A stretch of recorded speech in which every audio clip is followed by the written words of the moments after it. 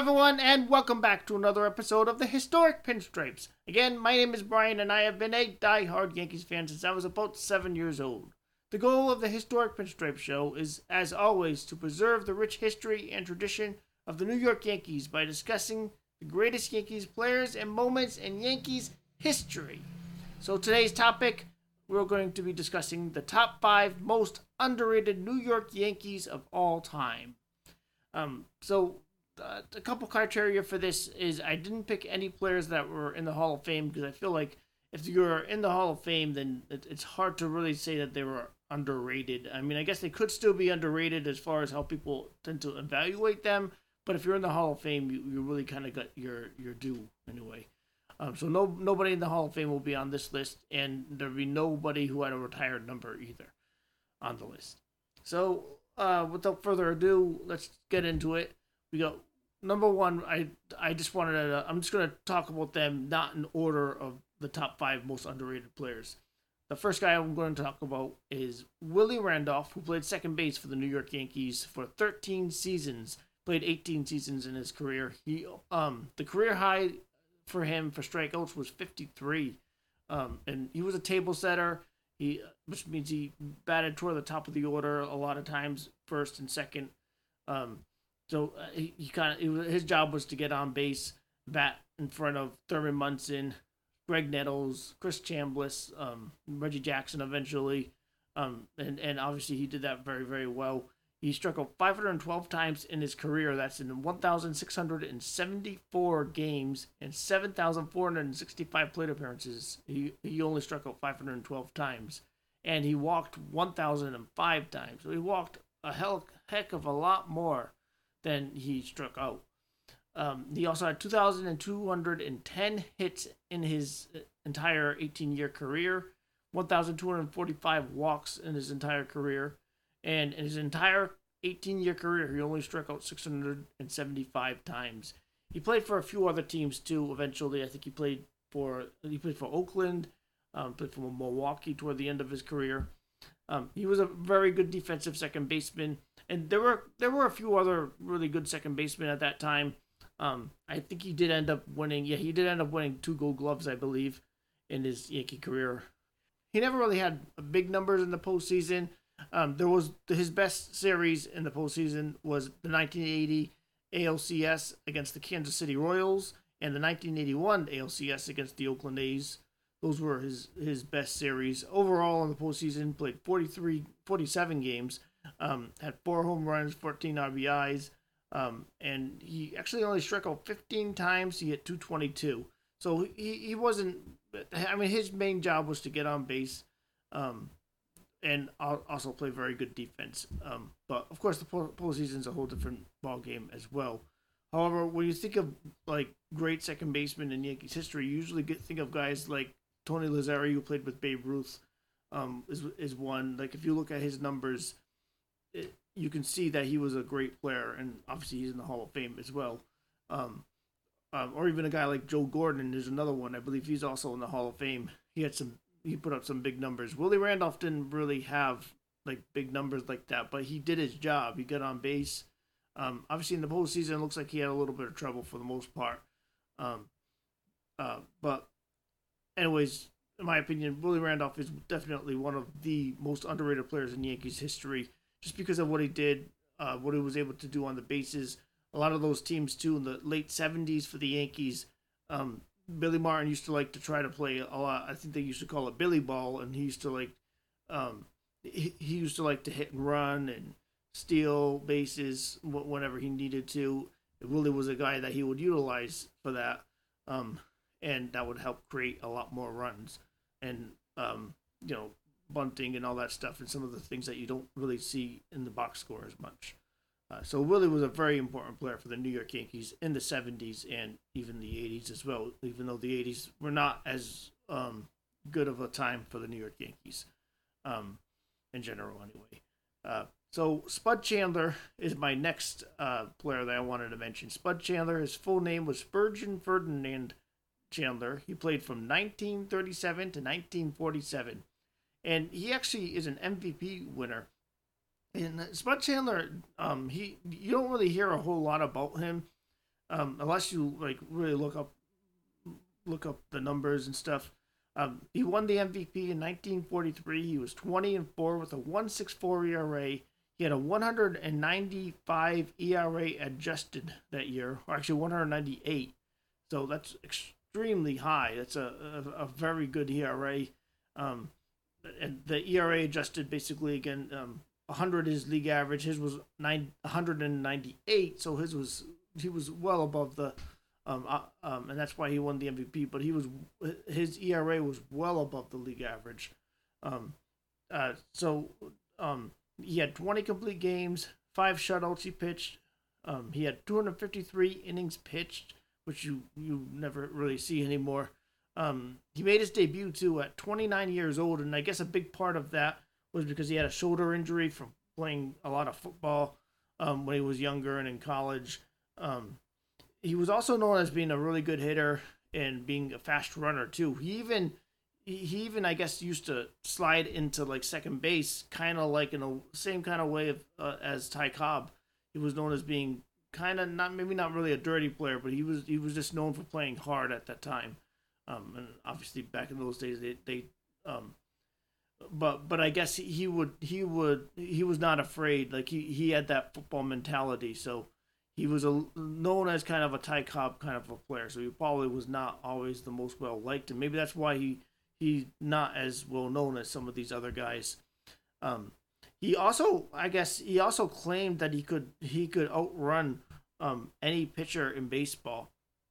Again, that football mentality. He was just not afraid to make these claims, and he basically he wouldn't like if someone were to have challenged him to a race, even someone that might have been an outfielder, he probably thought he could have outran him. So 1943 was his MVP year. 39 in 1939 he actually pitched in relief. He pitched 11 games. He had a 2.84 ERA that year, and of course, back in those days, bullpens were not used very often. He missed a lot of time, I guess, with an ankle injury. He also was a 4-time All-Star in 1942, 43, his MVP year, 46, and 47. He played 5 games in 1944 and 45, and the reason for that was because I guess he ended up being in the Army because at that time, of course, was World War II, and I guess he was deemed too old and too injured to be in the Army, or at least to serve anyway. So he even though he was in the Army, he was only in basic training in Camp Shelby in Mississippi. So only for those 2 years. 1946, he was 20-8 when he came back from basic training. And I guess he actually had been playing baseball in basic training too. But 1946, he led the league in wins, 20-8. He had an ERA of 2.10, 164 ERA adjusted, again well above average. He had 34 games pitched, 32 starts, 20 complete games, 6 shutouts led the league, and he had 138 strikeouts. So he really wasn't a strikeout pitcher because he had 138 strikeouts in 257 innings. And if you look at his numbers, he never struck out anybody more than the amount of innings that he had. So he really pitched to contact a lot, and I'm sure maybe probably the way that the injuries that he had might have changed the way he had to pitch too. But still, that's pretty impressive that he was still able to put up some of those numbers the way he did, considering all those injuries he had. He also only played 17 games and 16 starts in 1947, but he had an ERA of 2.46, and he had 144 ERA adjusted again. So his ERA was well above average, 2.46 ERA. He had 13 complete games that year, 2 shutouts, and he had 128 innings pitched. And also, as far as Bud Chandler in the postseason, he had a 1.62 ERA. He had 2 complete games and 1 shutout, and that was both in the 1943 World Series, and that was a World Series in which the Yankees won. He had made 4 starts, 6 games in his postseason career, and he also had a save in the 1942 World Series, that one they had lost. He had 33 innings pitched that year, 4 walks, and 33 innings pitched in the postseason. He had only 9 walks given up.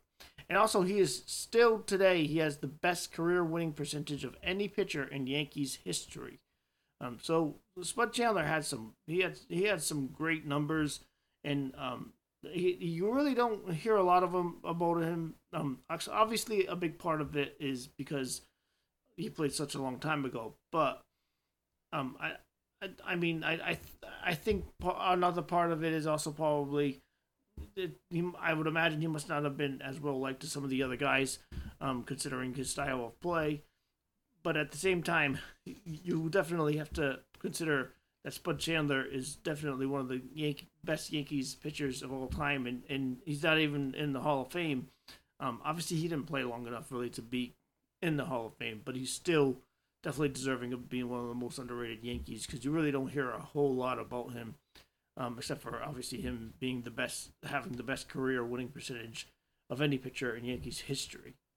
So the next player I want to mention is Chris Chambliss, who was a first baseman, left-handed hitter for the New York Yankees for 7 seasons for the Yankees. Played quite a while, though. He played a lot longer than that in his career. In his Yankees career, he played 885 games. He had 954 hits, a 282 batting average, 79 home runs, and 454 RBIs for the Yankees. Also, in his entire baseball career, he had a 27.3 WAR, which is wins above replacement. Which is very good. It basically just tells you how good he was compared to all the players in baseball history, and the higher the number, that tells you the better that player was. And some of the really great players are like in the 100s, I guess. But Chris Chambliss was a very good baseball player. He did not have as much power. If you look at him, look at old baseball highlights of Chris Chambliss, you would think he would have had a lot more home runs in his career, especially considering he played at Yankee Stadium. But I actually went back and watched some of old interviews with him, and he even said that he was not a power hitter. He was a line drive guy. And obviously, if you look at his numbers, he really didn't hit a whole lot of home runs in his career. Most of the time, it was like 20 home runs, 18 home runs. He really didn't hit a whole lot. He actually did win the Rookie of the Year, though, when he was with the Cleveland Indians, now, of course, the Cleveland Guardians. And that was back in like 1971. He won a Gold Glove Award in 1978 for the New York Yankees at first base. He also was an All-Star. He was 5th in the American League MVP voting in 1976. And that year in 1976, he had an OPS plus, which is on-base plus slugging adjusted, which basically shows how good of an offensive player he was. His was 124, and obviously same as ERA adjusted. Anything over 100 is above average. He had a 293 batting average in 1976. He struck out 80 times, which is the most, and I think the most in his entire career, but definitely the most in his Yankees career. He had 17 home runs that year, 96 RBIs.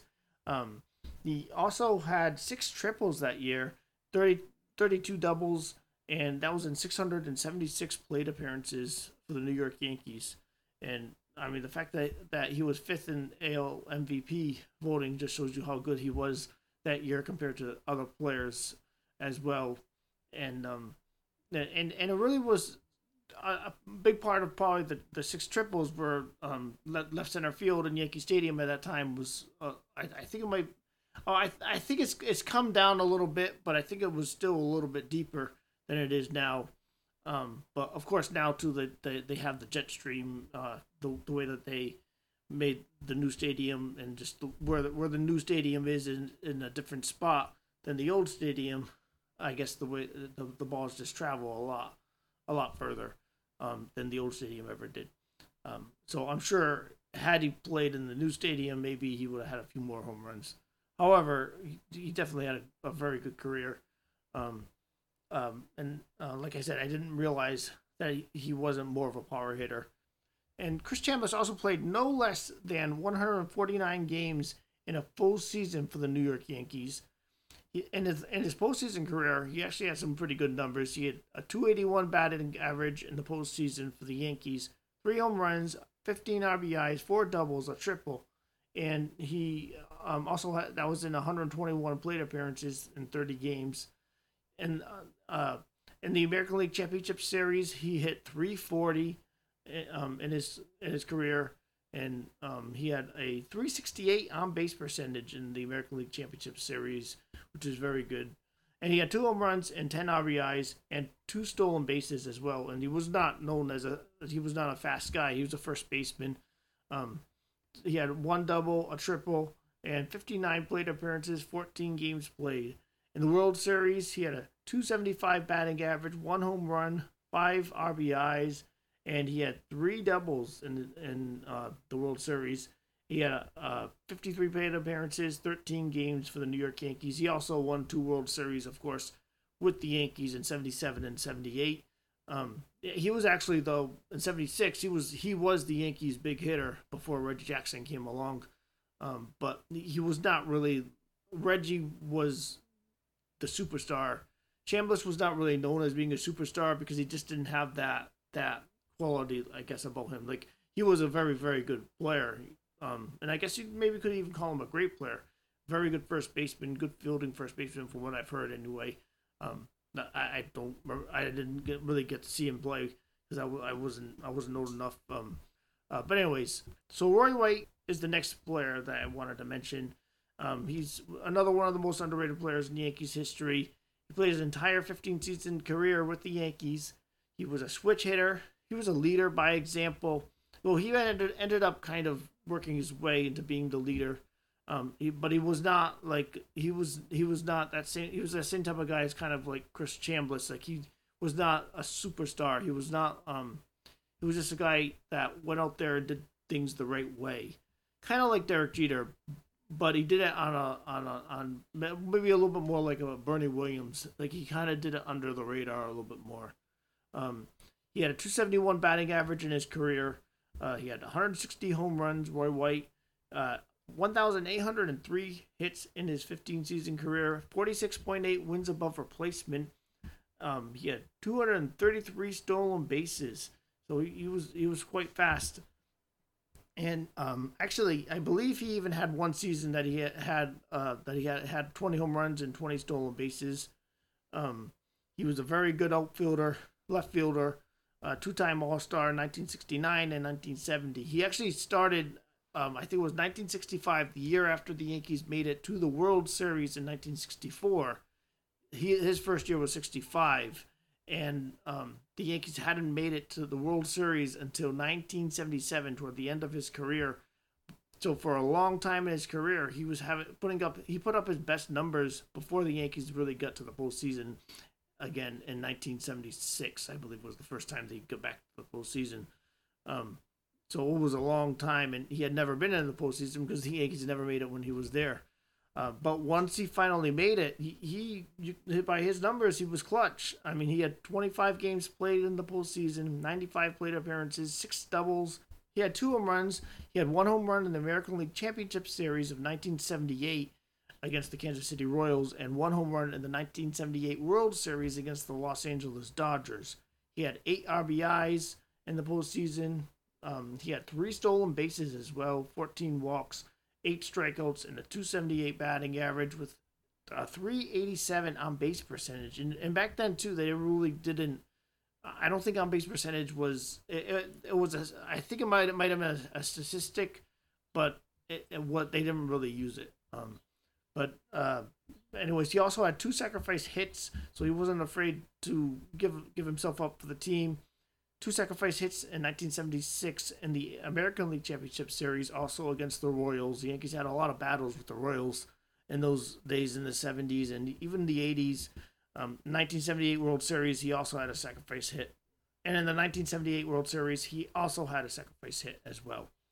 In 1968, he was strictly an outfielder, but I guess before that, which I didn't realize he actually played a little bit of infield as well, but he never played the infield after that at all. And another thing is Roy White, he was a very good outfielder, and he never made more than 8 errors in a season in left field, which is primarily where he played. He didn't really play anywhere else. But left field in Yankee Stadium, of course, especially in the daytime, can be a very tricky outfield to play, especially before 1974, I think it was, when the old Yankee Stadium was renovated. I believe left center field was like, it was like, might have been even over 500 feet, or it was at least like, I think they ended up making it like 485 feet or something like that. But it was a left center. It was, they called it Death Valley for a reason, because you got to run, and that's why there were so many doubles over there and triples, and a lot of right-handed batters. They missed a lot of home runs. So another thing about Roy White, 9 seasons he had with 3 or less errors in his career, and he played 15 seasons. So that's a lot. That just shows you how good of an outfielder he was. Another thing I heard about Roy White is he was nicknamed Mr. Consistent, which kind of just shows you how the fact that he was so consistent. He just went out there and did his job. He was a leader by example, and of course he ended up helping the Yankees win 2 World Series by the end of his career. So the next most underrated Yankee of all time would probably be Hank Bauer. Of course, this is not in any order at this time. Hank Bauer played right field for the Yankees in the 50s and 60s. He was a right-handed hitter. He was 6 feet tall, 192 pounds. At least that's what he was billed at. He also played 14 seasons, played 12 seasons with the New York Yankees, 2 with Kansas City Athletics. In Hank Bauer's career with the Yankees, he hit .277, had a .347 on-base percentage, 115 on-base plus slugging adjusted, which is above average in his career for an offensive player. He had 158 home runs, 654 RBIs, 48 stolen bases, 56 triples, 211 doubles, and 1,424 hits in his career. Hank Bauer, the most amount of home runs that he had in his career was in 1956. He had 26 home runs. Of course, being a right-handed hitter, Hank Bauer, he probably missed a lot of home runs going to left field, left center field, considering I believe at that time, especially in the 50s, I think left center field was like 500 feet or something. So he was not going to hit a lot of home runs there unless he went to right field. But anyways, he ended up leading the league in triples one year in 1957. Of course, I'm sure Yankee Stadium actually helped him with that. And that was when he was 24. That was when he was 34 years old in 1957. But of course, he played at Yankee Stadium, and that was Death Valley. So he had probably some of those could have been home runs in a normal ballpark. He was a 3-time All-Star, Hank Bauer, in 1952. Played 141 games. He had 615 plate appearances. He had 31 doubles that year, 17 home runs, 74 RBIs, a .293 batting average, and 132 on-base plus slugging adjusted. So a well above average offensive player. 1953, he had 133 games played, 503 plate appearances. He had 6 triples, 20 doubles, 10 home runs, 57 RBIs. He had 304 that year and 131 on-base plus slugging adjusted. And again, when I say he was a well above offensive player that year, it basically means he was well above average offensive player compared to the rest of the league, compared to the average player of the rest of the league. Not necessarily the rest of the All-Stars, the rest of the average players in the league. Because 100 is league average, is what the league average offensive player would have been. His was like 131 that year in 1953. And actually, the first 5 years in Hank Bauer's career, the Yankees won the World Series. So the Yankees they won the World Series 5 years in a row, and it happened to be 49, 50, 51, 52, 53. The first 5 years of Hank Bauer's career. It's not too shabby. In 1954, he had played 114 games. He had a 294 batting average, 127 on base plus slugging adjusted, 12 home runs, and 54 RBIs. And then in 1955, he was not an all-star, played 139 games, 5 triples, 20 doubles, 20 home runs, 53 RBIs, and he had a 278 batting average. He had 8 stolen bases, which I believe is the most in his career. And he had 121 on base plus slugging adjusted. So even though he wasn't an all-star that year, he still had a very good season. So he helped the Yankees win 7 World Series titles in his career. They won 5 in a row, like I mentioned before, through the first 5 years of his career, from 1949 to 1953. His career in the postseason, he had a 295 batting average, 53 games played, 2 doubles, 3 triples, and he also had 7 home runs, 24 RBIs, 1 stolen base, 8 walks, and 25 strikeouts. And that was in 197 plate appearances. 1958 in the postseason, played 7 games. Of course, there was only 1 round. It was just the World Series, of course. But 58, they played the Milwaukee Braves. Played all 7 games. Had 4 home runs, 323 batting average. Struck out only 5 times. Game 1, he had a go-ahead home run in the 5th inning, and he put the Yankees up 3-2. And of course, but the Yankees ended up losing 5-4. The home run was against Warren Spahn, of course, Hall of Famer, left-handed pitcher. Game 2, he had another home run, and this was in the 9th inning versus Lou Burdett of the Milwaukee Braves. Mickey Mantle ended up following that up with a 2-run home run himself, and the Yankees, they ended up scoring 5 runs, but they lost 13-5 in Game 2. Game 5, Hank Bauer hit a 2-run home run off of Don McMahon in the 7th inning, who I'm not that familiar with. However, the Yankees won 4-0 in Game 5 of the World Series in 1958. Hank Bauer in Game 6 had a home run in the 1st inning off of Warren Spahn.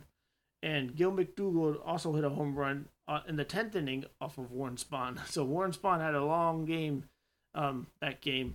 Of course, him being a Hall of Famer, he was able to go 10 innings, probably quite a bit in his career. And in those days, it was much different now, of course, because of the bullpen, and they really didn't utilize the bullpen very much. Moving on to the next guy is Mel Stottlemyre. Of course, you might know as a former Yankee pitching coach in the late 90s. But he was also a very good pitcher for the New York Yankees in his career. In his career, he had a 2.97 ERA, 164 wins in his career, 134 losses, and of course he ended up pitching. He pitched actually in the 60s from 1965 to like 1974. So he basically played with Roy White for quite a while, but he ended up deciding to retire before the Yankees really got good again. Anyways, he had a WAR of runs above replacement, 43.1, which is very good. 2,661 innings pitched in his career, 1,257 strikeouts, so he was not a strikeout pitcher. Had a 1.22 walks and hits per innings pitched, which basically just tells you how many hits and walks he gave up per innings pitched. And the lower your walks and hits per innings pitched, the better. Typically, the average pitcher is probably around 1.30. 1.30 would be, I guess, a little bit high for a good pitcher, but his was 1.22, so he basically limited his walks, and he really didn't get a whole lot of strikeouts and stuff. So he couldn't dominate like a guy like Bob Gibson. And he did that in 11 seasons. Had a 112 ERA adjusted with his ERA of 2.97, so he was well above average in his career. If you compare him to other starting pitchers in their careers, he also had 152 complete games in his career and 40 shutouts, which is pretty awesome that he was able to go 152 complete games. He made his major league debut August 12th, 1964. 22 years old against the Chicago White Sox, who I believe were in first place at that time. He also went 1 for 3 in the game. Obviously, pitchers had to hit in the American League back then. The Yankees, I think they were 3 games back at that time in August. And he was a part of an 11-game winning streak in September of 1964. So he was a big part of the Yankees' September run in 64. In 64, they ended up going to the World Series and facing the St. Louis Cardinals, and he was a big reason why. His season that year, he had a 9-3 record, a 2.09 ERA. He had 96 innings pitched, 77 hits, 3 home runs allowed down the stretch. Had 177 ERA adjusted for his ERA of 2.09, so well above average. Considering how many games he played, that's very, very good. He had a 1.18 walks and hits per innings pitched, which is very good. And he was only like 22 years old at that time. He actually had 5 complete games that year and 2 shutouts pitched. And actually, the opponents only hit 219 against Mel Stottlemyre in 1964 down the stretch. He actually hit 243 that year in 1964 in August and September, but that was the highest batting average of his career. Of course, it was only 2 months as well, and pitchers tended not to hit very well. So, but considering 243 is not a bad batting average for a pitcher. Of course, unless you're like Shohei Ohtani or Babe Ruth or someone like that. So anyways, when Mel Stottlemyre had made his major league debut, the New York Yankees were, like I said, they were 3.5 games back of the Chicago White Sox. They were in 3rd place. And they had just come off a 3-game losing streak, and Mel Stottlemyre was the guy that stopped the losing streak. Mickey Mantle homered twice off the Chicago White Sox starter Ray Herbert, who pitched against Mel Stottlemyre in his major league debut. So he had some help from Mickey. It was a day game. It's 2:02 start time at Yankee Stadium. The attendance was just 16,945. Of course, being a day game was probably a big reason why the low attendance. And of course, the Yankees were in 3rd place, and they really, they had just come off of being in the World Series 3 years in a row from 1960 to 63. So in the postseason, Mel Stottlemyre made 3 starts versus the St. Louis Cardinals. He was 1-1 with a 3.15 ERA. He had a complete game pitched, 20 innings pitched, 18 hits allowed, didn't give up a home run, and he struck out 12. He had a 1.20 walks and hits per innings pitched in those 3 starts in the World Series.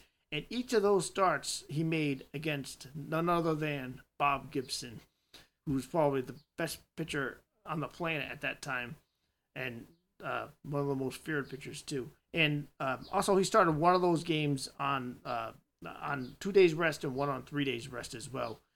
Game 2, Game 5, and Game 7 was Bob Gibson versus Mel Stottlemyre. Of course, he didn't actually face him.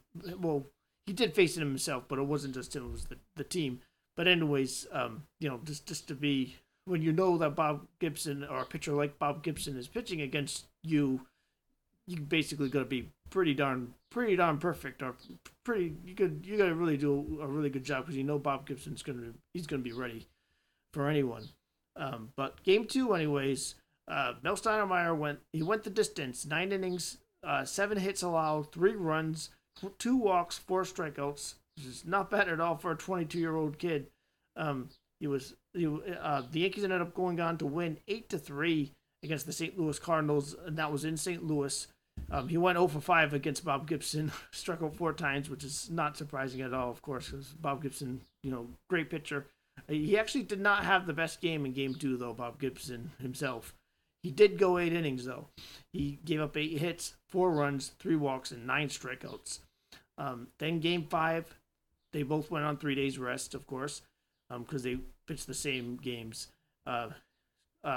Mel Stottlemyre went 7 innings, 6 hits, 2 runs, 1 earned run that he gave up. And basically that just means that if there was 2 runs, if he gave up 2 runs and only 1 was earned, then that was because there was probably an error made on one of the runs that were scored. So only one run got charged to his to Mel Stoudemire's ERA. But also he had struck out 6 batters that game and walked 2. Bob Gibson ended up going 10 innings that game. So he pitched a complete game and more. He only gave up 6 hits, 2 runs allowed. None of them were earned. So 2 walks, 13 strikeouts for Bob Gibson in 10 innings. But however, he did give up a 2-run home run to Tom Tresh to tie the game for the Yankees in the 9th inning.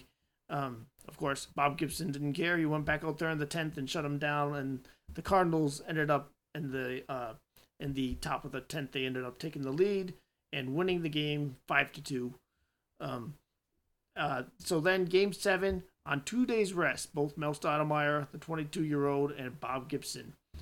Of course, as we know now, the Cardinals won the World Series. They won 7-5, and that game was in St. Louis. Mel Stoudemire, being on 2 days rest, only 22, he had pitched 2 really good games against Gibson. He even got the win against the Cardinals and pretty much outpitched Bob Gibson in Game 2 of the World Series.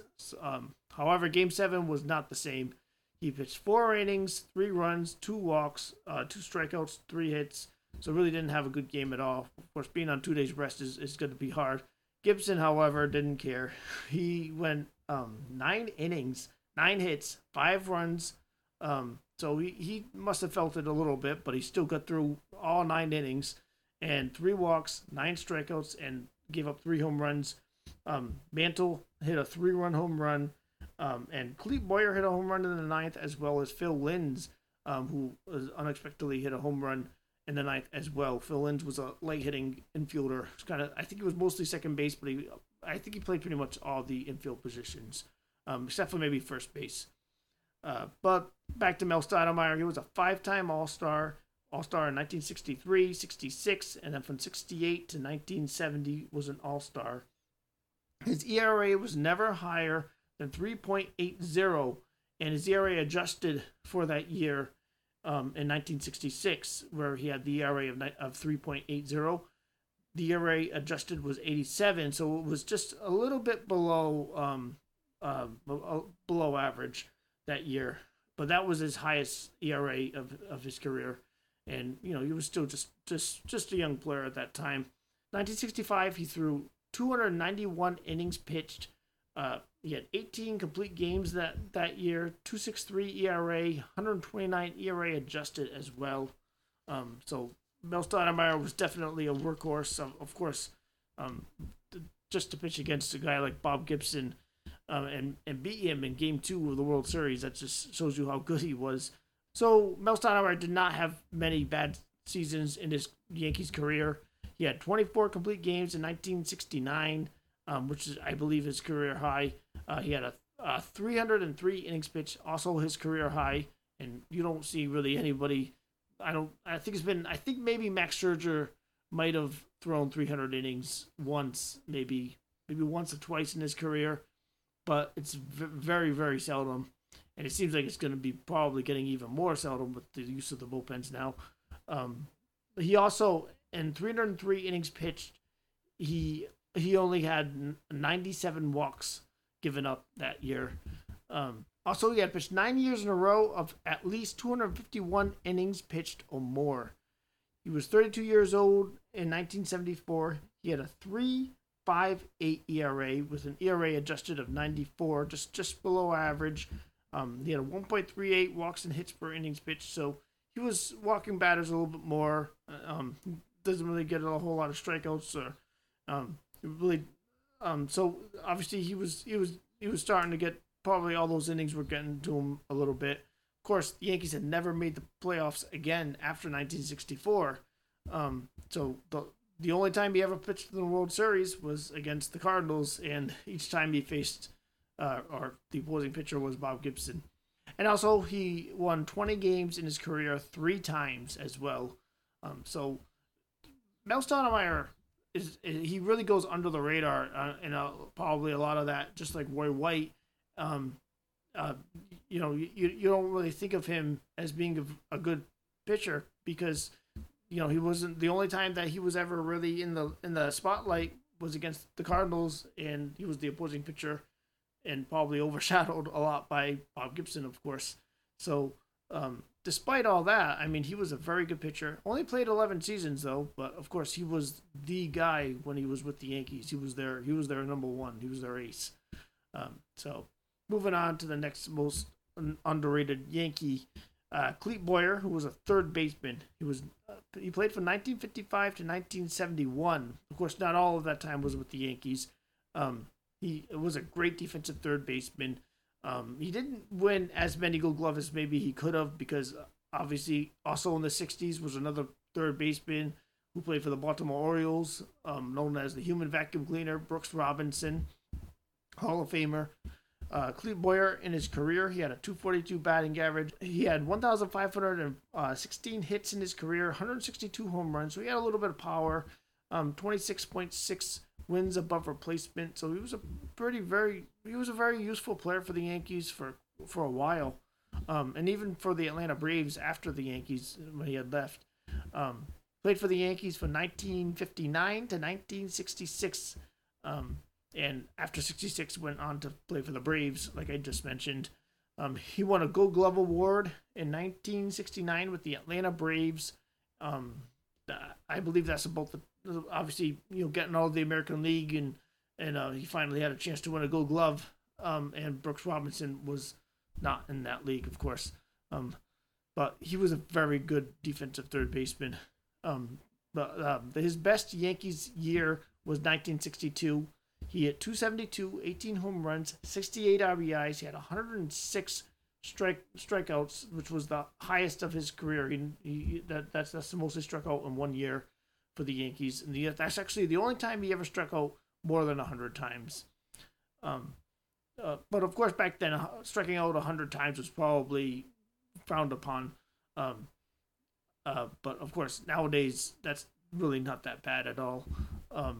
So 1963, he had 18 home runs, hit 255, 58 home runs. So Clete Boyer had some pop, especially playing in that Yankee Stadium, again, like I mentioned before, in the 60s with left center field being like 500 feet or something like that. So he probably ended, I don't really know, but I would imagine he must have hit a lot of home runs to right field, or maybe he had a lot of power. I'm not really sure exactly. Maybe he just pulled it down the line, because I think it was still 318 down the line, and left field, I think it's been like that for a long time. Anyways, the most amount of home runs he hit in his baseball career was for the Atlanta Braves, actually, in 1967. 26 home runs, 96 RBIs. 6 of his 8 seasons with the Yankees, he had double-digit home runs, which shows that he had a good amount of power. Wasn't really a contact hitter. And maybe playing in Yankee Stadium maybe hurt him a little bit as far as his offense goes. Of course, he really didn't make a whole lot of contact.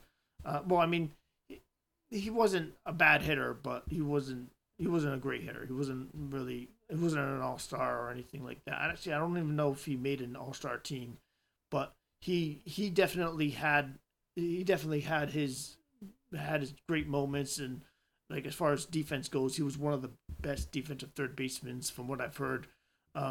He won 2 World Series titles in 1961 and 1962 with the New York Yankees. 61, they beat the Reds. That's one of the greatest Yankees teams of all time. The Yankees won 109 games that year. 1962, the Yankees ended up beating the San Francisco Giants, I believe they were at the time. And 1962 World Series against the Giants, he hit 318 that year with a home run, 4 RBIs, 2 doubles, and struck out just 3 times, and walked once, 7 games played, all 7.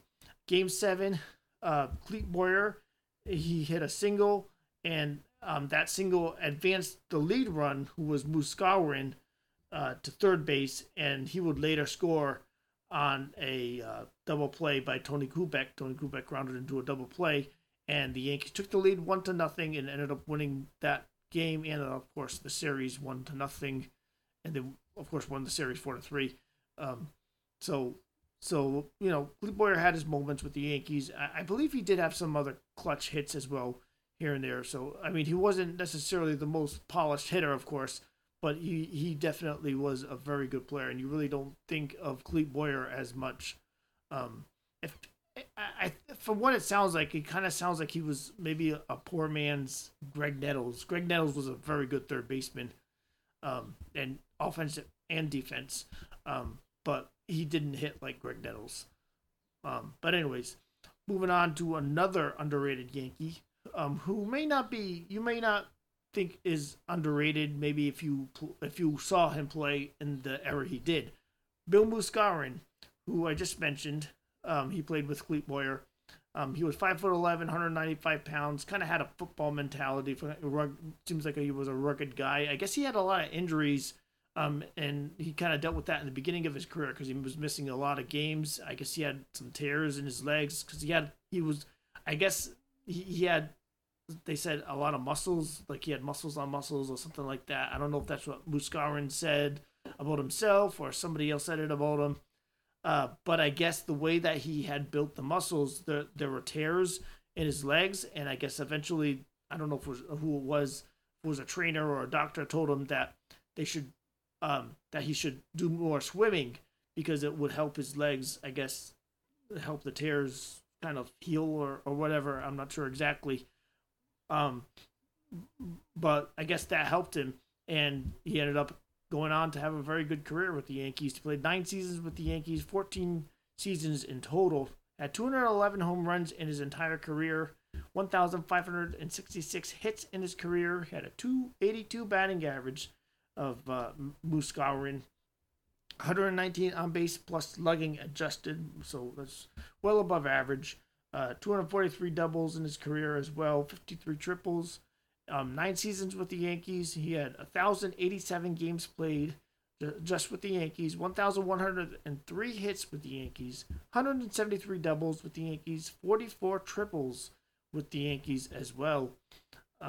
He also, I think that might even be one of the highest on the Yankees triple list among the most triples in Yankees history. He had 165 home runs. Also, he had 672 RBIs, 294 batting average with the Yankees, and 129 on base plus slugging adjusted with the Yankees as well. So he was a well above offensive performer with the Yankees.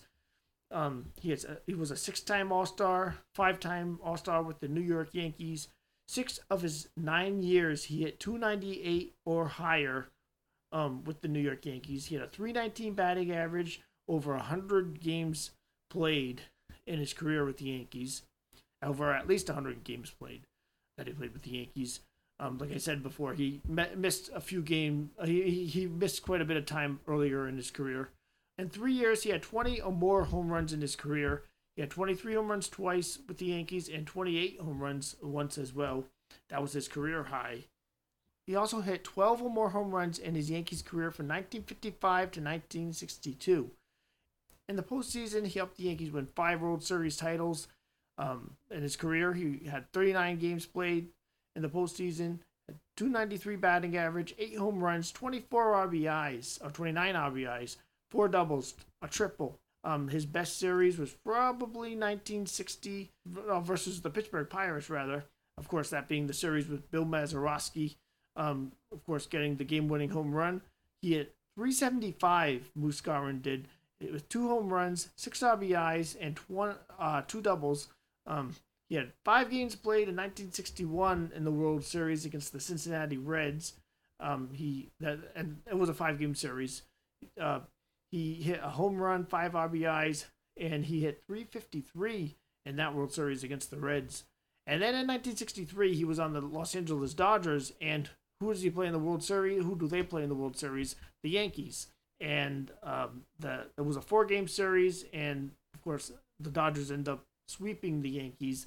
He hit 385, a home run, and 5 RBIs against his former team. 1955 World Series versus the Brooklyn Dodgers. Muscarin hit a home run, had 3 RBIs, batted .333 for the series, 2 doubles. Game 6 of the 1955 World Series, he had a 3-run home run in the first inning off of Carl Spooner. They ended up winning that game. Carl Spooner was a left-handed pitcher, and that was the 5th run of Game 6 to win the game. Of course, the Dodgers ended up winning that World Series, the only World Series I believe they won in the 50s. But anyway, so that's the career of Moose Skowron. As you can see from all those numbers that I just mentioned, Moose Skowron was a very good player. He wasn't a Hall of Famer.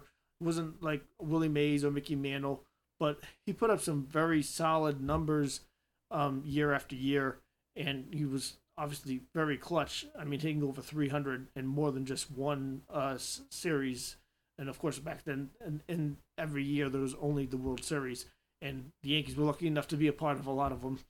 And he performed very well in those series. So just being a clutch player, I mean, that puts him right there. When you throw in the fact that he put up some very solid numbers in his career, I mean, Moose Skowron is definitely deserving of he was definitely an underrated player. You don't really think of him, at least in my opinion, I don't really think of him like Babe Ruth or Lou Gehrig or guys like that. Moving on, we got Sparky Lyle, who was one of the greatest relief pitchers in basically baseball history. However, he's not a Hall of Famer, and his number's not even retired or anything. However, he was the first pitcher to win a Cy Young Award in 1977. Played 7 seasons with the New York Yankees, 16 seasons in total. With the New York Yankees, he had a 2.41 ERA, 141 saves. He had 148 ERA plus, which is a well above average ERA in his time with the New York Yankees, and that's 7 seasons. So when he was with the Yankees, he was well above the average pitcher and average reliever, of course. 545 innings pitched in his Yankee career, 434 strikeouts, or 434 strikeouts. He had a 1.21 walks and hits per innings pitched, so he limited the amount of walks for the most part and hits. And also he had a 57-40 record with the Yankees. Of course, back then they really didn't get a whole lot of saves because even though relievers were being used more, they were still kind of managers were still kind of figuring out how to use the bullpen a little bit more. However, he did have, at the time, probably quite a bit of saves. So he was a 3-time All-Star. He was, like I said, the first reliever to win the Cy Young in 1977. He was even 6th in the MVP voting. 1972, he had 35 saves, led the league. 56 games finished, which led the league in that category too. 59 games played. He had a 1.92 ERA, 154 ERA adjusted. This was his first year with the Yankees. 107 in the 3rd innings pitched. And a third of an inning, basically, there's 3 outs in an inning. So each third of so every time you get an out, that's a third of an inning, because of 3 outs. So he had 107 in the 3rd innings pitched in 1972. Basically, he must have just come in for somebody in an inning and gotten out of a jam or something. He only gave up 3 home runs that year in 1972 as well. He had a walks and hits per innings pitched that year of 1.03, which is extremely good. Which basically just means he didn't walk very many people, didn't give up very many hits. 1974, another good year for the Yankees. He had 66 games. Every year pretty much he played for the Yankees was very good. But these are just some of the great years he had. 1974, he played 66 games for the Yankees. And he had 1.66 ERA that year, 2.15 ERA adjusted, so that's extremely high. So he obviously must have had, if not the best ERA in the league, like must have been him or maybe one other person, maybe a starting pitcher or something. I'm not sure. But anyways, he had a 9-3 record, 15 saves, 114 innings pitched. He pitched over 100 innings, a lot. And for a reliever, of course, nowadays that's probably too much. But he did it a lot back then because obviously they utilized the bullpen a lot differently. 1977, his Cy Young year, he was 72 games played, 60 games finished, led the league in that, and actually 72 games pitched for Sparky Lyle in 77 was the most games for a reliever. 26 or most games for a pitcher, because they probably discounted it for starting pitchers and relievers. He had 26 saves that year in 1977, so he didn't really even lead the league that year, and he still got the Cy Young. He had a 2.17 ERA, which, he had ERAs before, like I had mentioned, that were even lower than that. He had a 2.17 ERA, a 1.83 ERA adjusted, so he was definitely tops in the league there. 137 innings pitched, 68 strikeouts, so he was not a strikeout pitcher, even though he did have that slider that he taught later to Ron Guidry. But he was known for having a really, really good slider, probably one of the best sliders in the game. And, of course, obviously that's a big reason why he won the Cy Young that year. He was 13-5 that year as well as a reliever. 1978, he had the highest ERA of his career, a 3.47 ERA, still above average in his career. 9-3 record, 59 games played. He had 33 games finished that year, 9 saves. Of course, 1978, before that season, of course, the Yankees went out and signed Goose Gossage, who was also a closer or reliever. And so,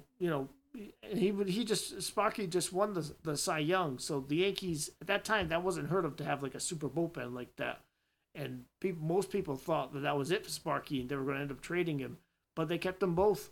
And, the Yankees just had an extremely good bullpen, of course, obviously having a Hall of Fame reliever in Goose Gossage and Sparky Lyle, who was, just doing things that nobody really ever had saw before. And one was a lefty, one was a righty. But at that time, he had his highest ERA, and maybe the Yankees saw something. Maybe they just saw that his arm, he was throwing too many innings, or I don't know. Maybe I don't know why they went out and maybe they saw that his pitches weren't working as well. I don't know exactly the answers, but anyways, just the fact that he had so many really good seasons at a time where relievers weren't really used as much, and that was like, and at that time I think he was already starting to get a little bit older too. So Sparky Lyle was definitely one of the greatest Yankees relievers of all time, and I don't even think he doesn't have his number retired by the Yankees, or he doesn't even have a plaque with the Yankees, and maybe eventually he'll have at least a plaque with the Yankees. But Sparky Lyle was a great Yankees pitcher, and he does get his due. The Yankees do give Sparky Lyle his due. But as far as underrated players go, Sparky Lyle, I think, has to be in this conversation. As far as in the postseason, he helped the Yankees win 2 World Series titles. He was 3-0 in the postseason with a 1.69 ERA, 13 games pitched, 10 games finished. He had 1 save in his career. That was in the 1976 American League Championship Series. He had 21 innings pitched, 4 runs allowed in the postseason. He only gave up 1 home run in the postseason against the Dodgers in the World Series of 1977, and Steve Garvey was the only one that hit a home run against Sparky Lyle, the first baseman. Sparky Lyle also gave up just 3 walks in the postseason. He had 9 strikeouts, and had a .94 walks and hits per innings pitched. So he was pretty dominant in the postseason for the New York Yankees. So moving on, we're going to move on to another Yankee of that, his teammate, Sparky Lyle's teammate, Greg Nettles. He played 22 seasons in his career, but 11 seasons with the New York Yankees. Played 1,535 games, 202 doubles, 20 triples, 250 home runs, and 834 RBIs for Greg Nettles. A .253 batting average. He was not really known for being a guy that had a high average. But that was above league average for that period of time, because his OPS plus was 114. So he was an above average offensive player anyway. So in his regular career, he had 2,700 games played, 390 home runs, which I didn't realize he had that many home runs in his career.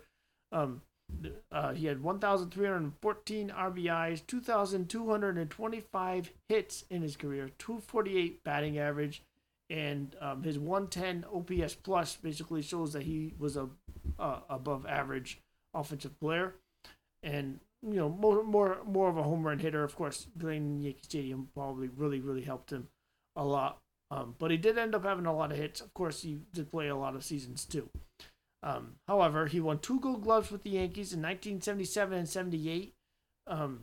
There was also some really good third basemen. One of them being Brooks Robinson again, who played a long time with the Baltimore Orioles, starting in the 60s with the Yankees had Clete Boyer, who was a very good defensive third baseman, and Greg Nettles also a very good defensive third baseman, but neither one were as good as Brooks Robinson. However, Greg Nettles still won 2 Gold Gloves in 77 and 78.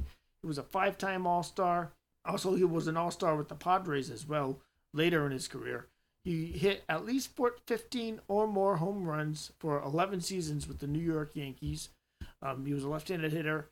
8 years, he had 20 or more home runs. He led the league in the American League in home runs with 32 one year with the New York Yankees in 1976. He also that same year he had his career high in strikeouts, 94 strikeouts, and also he had his career high in home runs with 37 home runs in 1977. So there were 2 years that he had 30 or more home runs with the New York Yankees. 1981 in the American League Championship Series, it was probably his best series. Played 3 games. It was a 3-game series. 1981 was a strike season in baseball, so they kind of restructured the way that the postseason had worked. And he had a very good series against the A's in those 3 games. 14 plate appearances, hit a home run, had looks like 9 RBIs and a 500 batting average in that 3-game series. They swept them. That was the best round of his postseason career. So the best round in his postseason career was the American League Championship Series just in general, where he hit 5 home runs in all of the American League Championships games that he played. 17 RBIs, 282 batting average, and he had 3 doubles, a triple, and that was in 20 games played for Greg Nettles in the American League Championship Series. But of course, it's always easier, and like most players don't always hit in the World Series. Every level it gets harder. Of course, more pressure. After Greg Nettles, there's one other player I did want to mention too. Was a second baseman named Bobby Richardson. Bobby Richardson was a 3-time World Series champion for the New York Yankees.